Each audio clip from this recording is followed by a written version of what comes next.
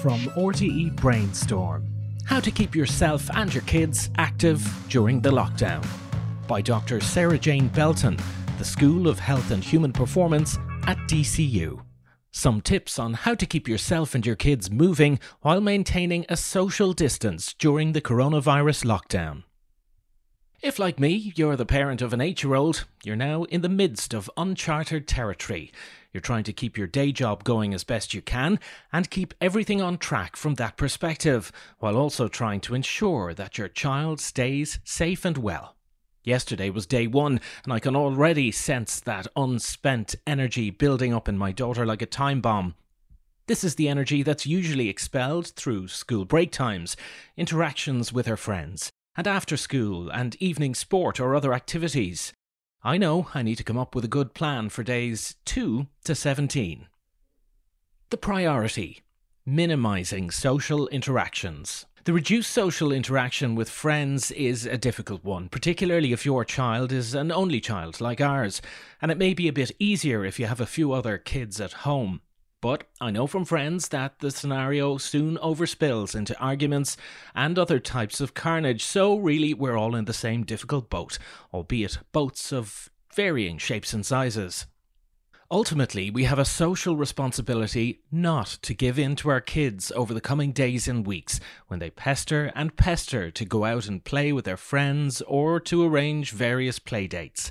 Primary school children in particular cannot be expected to apply social distancing rules if we put them in a situation where they're playing with their friends. They are kids and will behave as kids do. Simply put, we need to make sure that their immediate family is the only physical social contact they have over the coming weeks.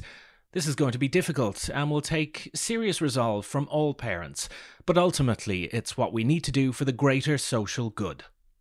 Keeping active and sane. So what can we do to keep ourselves and our children sane as we apply this principle and pull together for public health? One particular thing to emphasise is the importance of physical activity.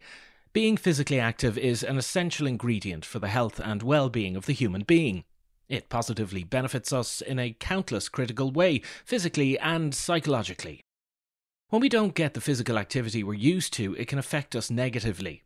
Most predominantly, we feel it in our mood in the first instance, but we may not readily realise that it's a lack of activity that's bothering us and our children. For the sake of both our physical and mental health over the coming weeks, we need to find ways to integrate good chunks of physical activity into our daily schedule and stick to it. We need to get outside and get moving. And when doing so, we need to make sure that we maintain the minimum social distance from others with a similar mission. The good news is that this is completely doable once you're out there with your child.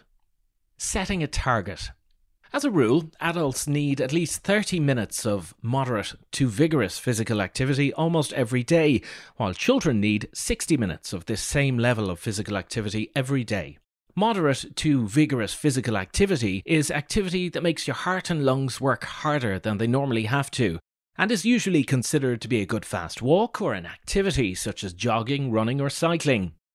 This is the level of intensity we need to move at to get a health benefit and to maintain our health and well-being.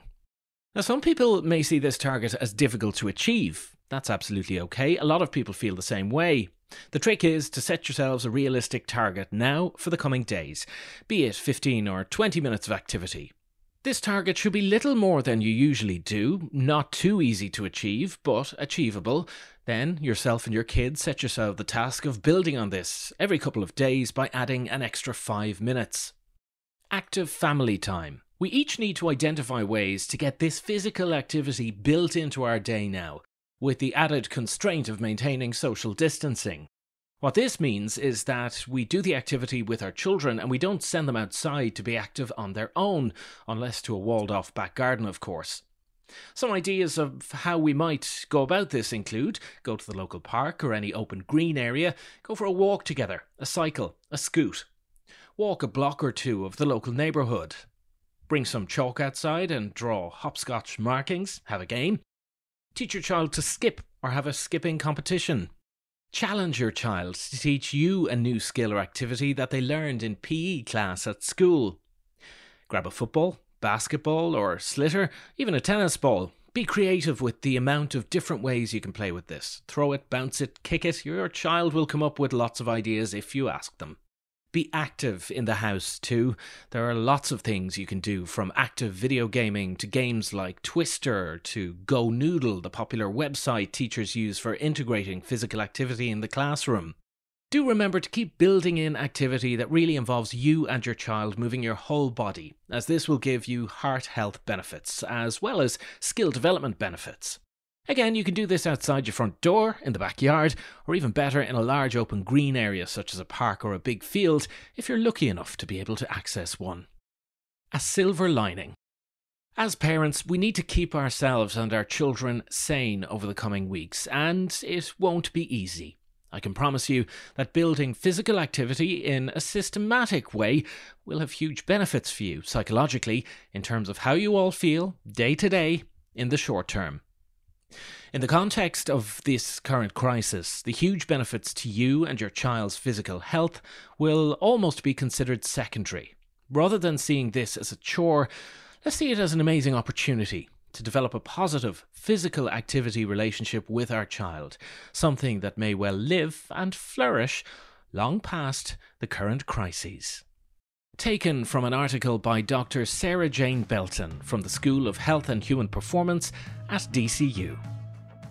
For RTE Brainstorm, I'm Paul Moriarty. More podcasts and articles online on rte.ie/brainstorm.